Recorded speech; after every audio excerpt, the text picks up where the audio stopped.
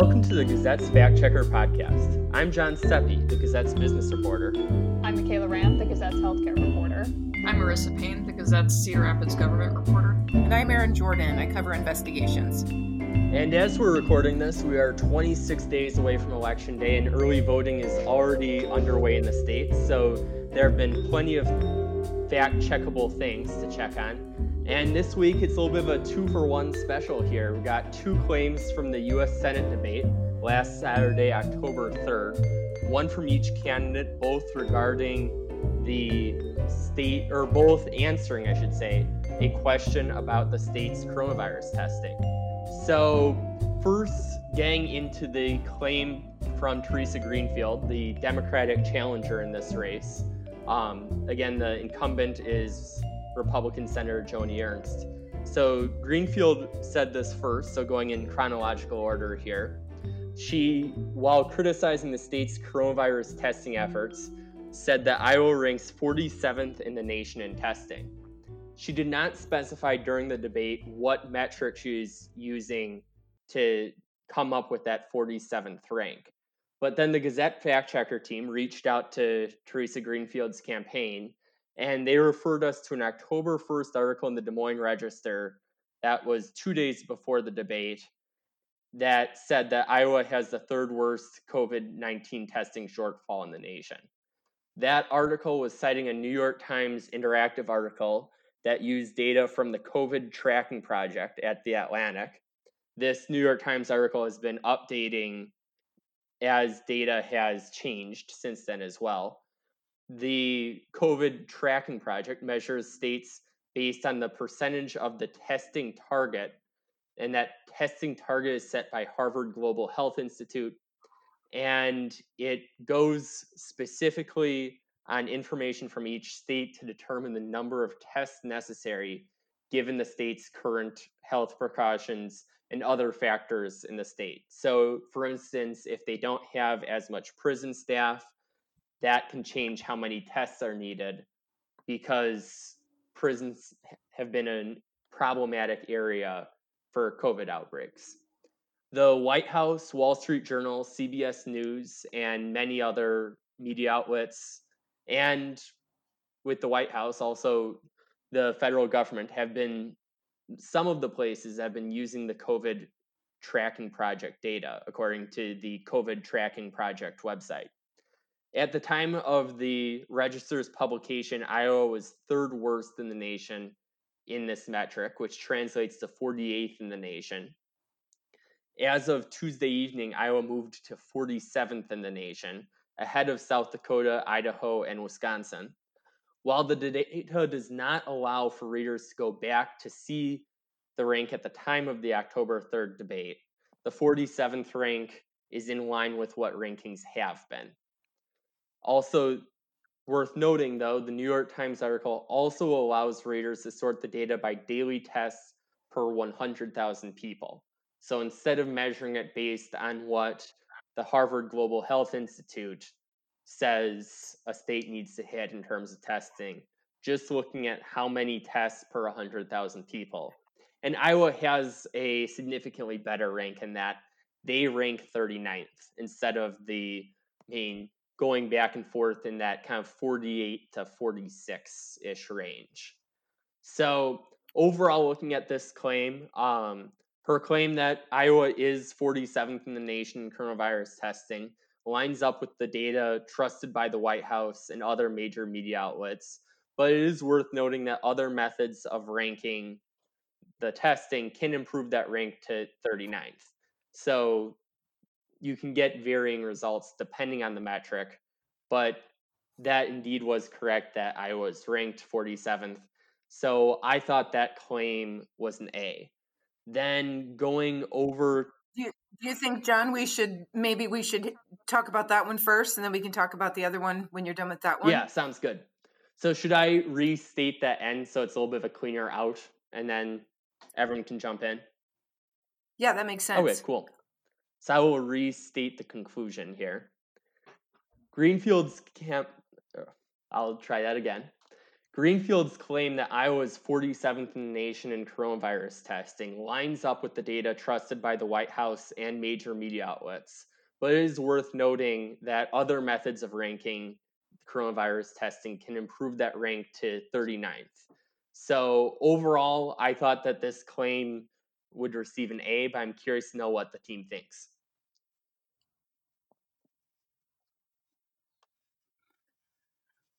Michaela's our healthcare reporter. You want to go first? Sure, I will go first. Yeah. No, I like that you clarified more about this COVID tracking project, because I had a lot of questions about, sort of how they determined what states were doing well in this realm and what weren't doing well. So you say that, it uses information to determine the number of tests necessary. Do you have more details on like how they determine what tests are necessary? I can assume kind of what you've written here, that based on current mitigation strategies states are using, we would require less tests, or if they're not doing enough, we require more tests. Is that how that works? Or could you explain a little bit more on what that looks like? Yeah, so from what I've been able to find, it looks like, yeah, if there has been more mitigation efforts, then you don't need as much of the testing because it's less likely to spread. Now, some of the specific factors is they have red, orange, or yellow for the state risk levels. So Iowa, for instance, is a red. Now, if you look at other states, Michigan is a yellow, for instance. There is one green, which is Vermont. And the last time that they updated these was October 1st.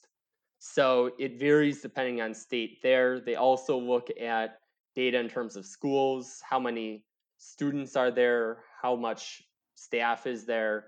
They look at healthcare workers, how many are there for each state, and a variety of other factors ranging from prison staff, as mentioned before, to nursing home residents, university students, police, firefighters, EMTs, even cashiers are included in this. Wow. Okay. Yeah, so it certainly makes sense. I mean, just kind of given the coverage that Iowa's received for what some perceive as pretty lax mitigation measures, and what a lot of public health officials consider lax public health measures. For the testing, does the type of testing matter, or are they just looking for testing to determine coronavirus spread in general? So I'm going to double check this, but I believe it's just any kind of testing. Okay. So, yeah, looking at kind of the total test number, they do not have it broken down as I see here in terms of antigen tests versus other kinds of tests. Right. Okay. Yeah, no, I think the conclusion you've come to makes sense. Based on this particular metric that Greenfield was referring to in her claim. Yeah, it makes sense, and I agree with your conclusion. Based on kind of their specific qualifications for testing, based on the current health precautions, it does seem like Iowa is not at least one of the top spots nationwide.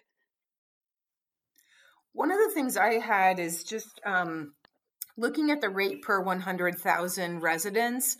I wonder, and this is something that I think that Craig Jamolis, our editor, was wondering about too, is that are the New York Times and other publications, when they're using these metrics, are they using the straight up rankings, or are they using the rankings per 100,000 residents? So the default thing on the New York Times page is using the testing target. So you can change the table, though, to measure it instead by the tests per 100,000 people. Okay. I was just thinking about statistics, and I'm far from an expert in that field, but I know that when you standardize things per 100,000 residents, it puts Iowa more in line, on kind of a more level playing field with states of much different populations and that kind of thing. Which is not to say, I mean, I don't think 39th is a great rating either, No. a great ranking either. But I just didn't know, and I don't know if that should change the grade overall, but I guess I wanted to throw out there whether we think that should be given any additional weight. Right, because that's an excellent point. I mean, Iowa already kind of has an advantage being a lower population state. Like per 100,000, our rate significantly changes when you look at the data when it studies it that way versus depending on the Harvard metric. Like I say, I don't know. I think I think it's still accurate what Greenfield said about the ranking of 47th, but and if that's the default score that's being used by these other major publications, I can see why they would go with that instead of the other one. Also, it fits their narrative better of criticizing Joni Ernst. I just, it might just be worth. I guess I don't know. I don't know that it warrants dinging her down to a lower grade. Do you guys feel like the A is still appropriate? I was going back and forth on this particular point myself, so I'm curious to know what the team thinks. I think the A is appropriate. I don't know if that warrants, but I could also be talked either way. So I'm curious what Marissa thinks on this. Yeah, I'm kind of, because I mean the 39th ranking with the per 100,000 residents does provide more context, especially as Michaela pointed out. Iowa's lower population than some of these other states, so it is more fitting to the narrative, using the 47th ranking. But ultimately, since since the White House and other media outlets are using that one, it's not wrong either. And Greenfield's campaign pointed to that one specifically. So since she was talking about that one specifically, it's not inaccurate. So I don't think we need to ding her for that, but yeah, I hear what you're saying, Marissa. I think as you described that, she was citing this specific thing, and she was right about that. I think that's worthwhile.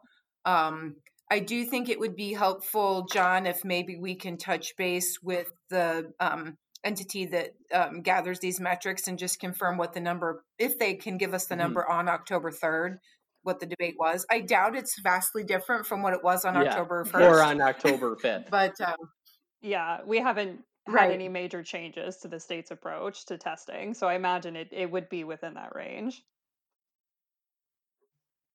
Yeah. But I feel good about an A. Yeah, I agree. Okay. Great. Well, then I will move on to the second part of this 2-for-1 special here. So, Joni Ernst talked about her support for the Federal Coronavirus Aid, Relief, and Economic Security Act, which is more commonly known as the CARES Act, which gave funding for coronavirus testing, while attacking Theresa Greenfield's lack of support for the various coronavirus relief bills. So the exact quote that Ernst said is, "My opponent, Theresa Greenfield, has opposed every," now she said package, but specifically referring to coronavirus relief package, both Democrat and Republican, that have come through Congress. So we reached out to the Ernst campaign, and they referred us to a variety of Greenfield social media posts, debate clips, ads that she's run, news articles, etc., that shows her opposition to various bills that have gone through Congress, including the CARES Act, other Republican-led coronavirus relief bills, and the Democratic HEROES Act, which is short for the Health and Economic Recovery Omnibus Emergency Solutions Act. Good luck saying that 3 times fast. So the CARES Act received bipartisan support in Congress, and President Trump signed that into law March 27th. Then background for the HEROES Act, the Democrat-controlled U.S. House passed the HEROES Act in May for further relief, but the Senate did not vote on it. Then the House just passed an updated version of the law earlier this month, but the Senate has not acted yet on that bill. Greenfield does not currently hold elected office, so we don't have voting records to say, hey, she voted for this bill or voted against this bill. but she has made public statements on the claim. So, according to a September 20th article in the Omaha World Herald, Greenfield criticized the CARES Act, saying she'd rather see a bill with more support for workers, small businesses, and state and local governments. She also criticized a part of the bill that would give the U.S. Treasury a $500 billion fund to support corporations without having to disclose which companies received the money for 6 months. But at the same time, in a September 28th tweet, Greenfield said she supports the parts of the CARES Act that provided, quote, a hand up to small businesses and hardworking families. Then going on to the CARES Act here, the HEROES Act, in the Iowa Press Democratic primary debate in May, Greenfield said she would have opposed the original HEROES Act because of concerns over transparency of the relief funds. She also tweeted opposition to a Republican coronavirus relief bill that Senator Ernst supported on September 10th, saying it didn't include direct payments, enough unemployment benefits, local aid, or dedicated relief for our biofuels industry. That was her tweet, part of her tweet there. So at the same time, though, Greenfield has called for a robust, using the word robust, bill providing more coronavirus relief, according to a September 23rd article written by Gazette reporter Rod Bojart. Her Back on Our Feet recovery plan that she posted September 29th through her Medium page also calls for a renewal of the $600 per week unemployment benefits from the CARES Act and an expansion of paid sick leave. The $600 per week in additional unemployment benefits for people that are unemployed was a key part of the CARES Act. A lot of what people kind of knew commonly is, oh yeah, that's what gave people the $600 per week in unemployment. That expired at the end of July, although Iowa Workforce Development is still, or Iowans, I should say, are still receiving retroactive payments for that. So overall, Greenfield indeed had objections to bills in Congress providing coronavirus relief, but she's also supported parts of the CARES Act providing support for those unemployed and small businesses, and she's advocated for more federal relief like what Congress has passed at certain points. So the idea that she hasn't supported anything that Congress has done, I thought was a little misleading. And overall, I thought that this claim would receive a C, but I'm curious to hear what the team thinks on this one. You know, as I was reading through this claim, John, I thought, before I read your grade, I kind of thought this is one of those that's half true, half false, because while Greenfield had criticisms for those bills, you know, she also, it's not like she didn't support the aid in general. In some cases, she thought there should be more aid. So I think that's where Ernst is a little misleading, because the implication is that Greenfield didn't support aid, you know, in these bills. And it really, in some cases, she's opposing that there's not more aid, or that the aid is given to the wrong groups, or that kind of thing. And since she wasn't called on, she wasn't there to like vote on these pieces of legislation, it's hard to know how that would come out. So I really do think the C is the appropriate grade. Yeah, I would here. agree with you, Erin. I had the exact same line of thinking. And sort of my first interpretation of she opposed every coronavirus package, I sort of interpret that as she had no support for it whatsoever. But just kind of you, John, going through this, and she clearly has some support for the CARES Act or just coronavirus relief. It's just that she had issue with certain portions of these packages, or she wanted to swap one thing out for another. I agree with you, Erin. I think it's kind of misleading to say that, you know, she opposed relief, because clearly she's in favor of it, at least from her public statements. Like you said, we really don't know what she would have or wouldn't have voted in favor of. But I do, you know, the only real opposition I see is when she opposed the original HEROES Act. It sounds like she came out publicly and said that, but she hasn't come out publicly and said she would oppose the CARES Act. Yeah, she only has made the partial points about, okay, $500 billion that the Treasury has, that kind of thing. There hasn't been an outright, I don't support the CARES Act. Americans shouldn't be getting these benefits. Yeah, and I was looking to just from news coverage back at the time of the CARES Act passage, and like there was one NBC article I was looking at about the House vote on it, and it sounds like the only Democrat who voted against it was Alexandria Ocasio-Cortez. So that kind of works to being like, oh, look at this, someone that a lot of people in the Republican Party consider to be part of the quote unquote radical left. So, just kind of to that point of, Ocasio-Cortez said she had voted against it because she didn't think it went far enough to help individuals and small businesses and state and local governments. And then like there's also an NPR article that I've pulled up that kind of breaks down okay, the biggest portion of this went to individuals, but right behind individuals, big corporations were getting the kind of the second largest chunk of aid from the CARES Act. So yeah, I agree with the points everyone else has made, that the intent isn't there for Greenfield's not trying to say we shouldn't be providing this help to people. It's just she didn't think that the CARES Act perhaps steered help exactly where it was needed most. I appreciate that additional context, Marissa. I think that's that helps me kind of be aware of where these different votes came down and where Greenfield, her opposition or her comments land. John, I think you had noted in your check that one of the things that Greenfield had spoken out against, I'm just pulling up your check here, was about the $500 million.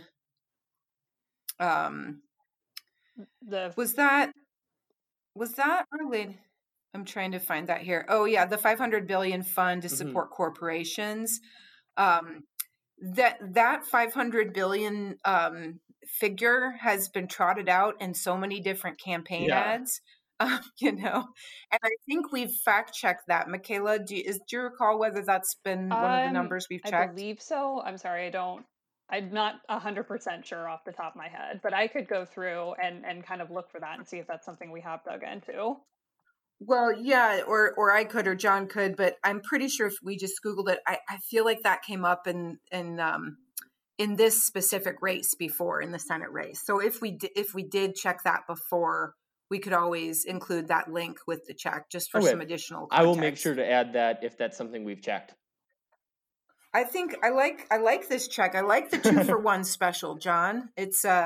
It's kind of nice to have something two side-by-side pieces, and that I believe is probably how they'll run them on Saturday, because it gives people who listen to the debate an opportunity to see checks from both candidates. Yeah, so thanks absolutely. for pursuing I was that. going to say it's kind of a buy one get one special, but you don't really have to pay to listen to the podcast, so you aren't really buying anything. But yeah, amen. But I was thinking that especially because these two claims came so close to each other, that would make also a lot of sense as people were hearing two interesting things from each side for this to be kind of back to back together. Right. Well, is there anything else you want to talk about this check, John, or should we talk a little bit about what we're going to be looking at for next week? I think this pretty much covers it for the second claim, if we are all in agreement on the C grade. Yeah, I agree. Yeah, I agree. Okay. Then let's move on to next week's check. Okay. Well, a couple of potentials in the hopper that that are part of the same race. We're looking tonight. There's a debate in the 2nd congressional district between Republican Marionette Miller Meeks and Democrat Rita Hart. I think Marissa's covering that for the Gazette, and I will be listening in to see if there's any claims for the fact checker. If there's something verifiable there that we can jump on, we will we may do that for next week. If not, Michaela, you had also gotten a mailer in this race, I'm correct? sure, like a lot of others living in this district, you're probably getting a lot of mailers for the race. So I got one from it's a super PAC called the Congressional Leadership Fund, and they're known for try to help elect Republicans into the U.S. House of Representatives, and it's a TAC ad against Rita Hart. And what really kind of caught my eye about this one is that rather than sort of pointing to whether or not Rita Hart supports federal pieces of legislation or federal policy, it points back to her time in the state Senate.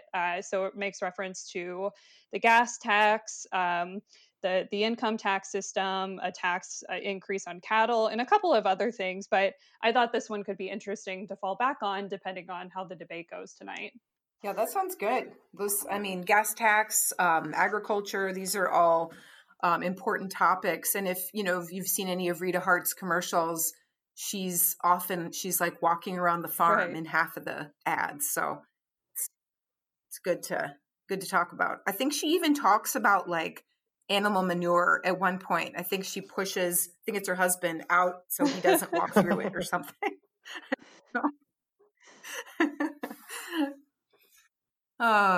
Sorry. That was maybe more than we needed to know. It's important context, right? Yeah.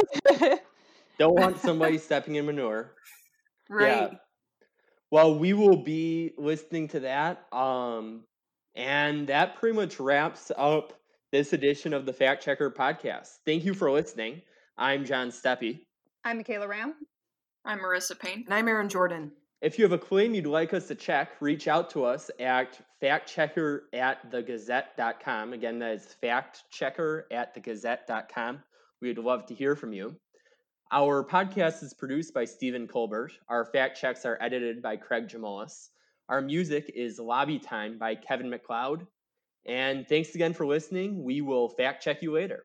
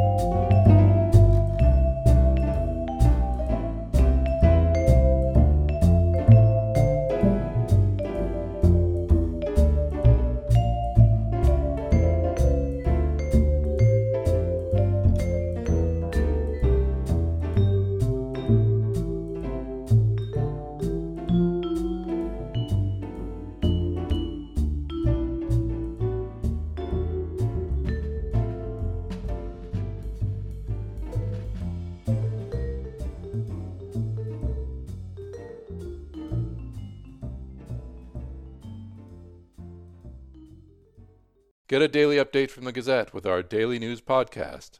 Add it to your podcast player or your Alexa-friendly device to get a bite-sized local news update each day. Check it out at thegazette.com/podcasts.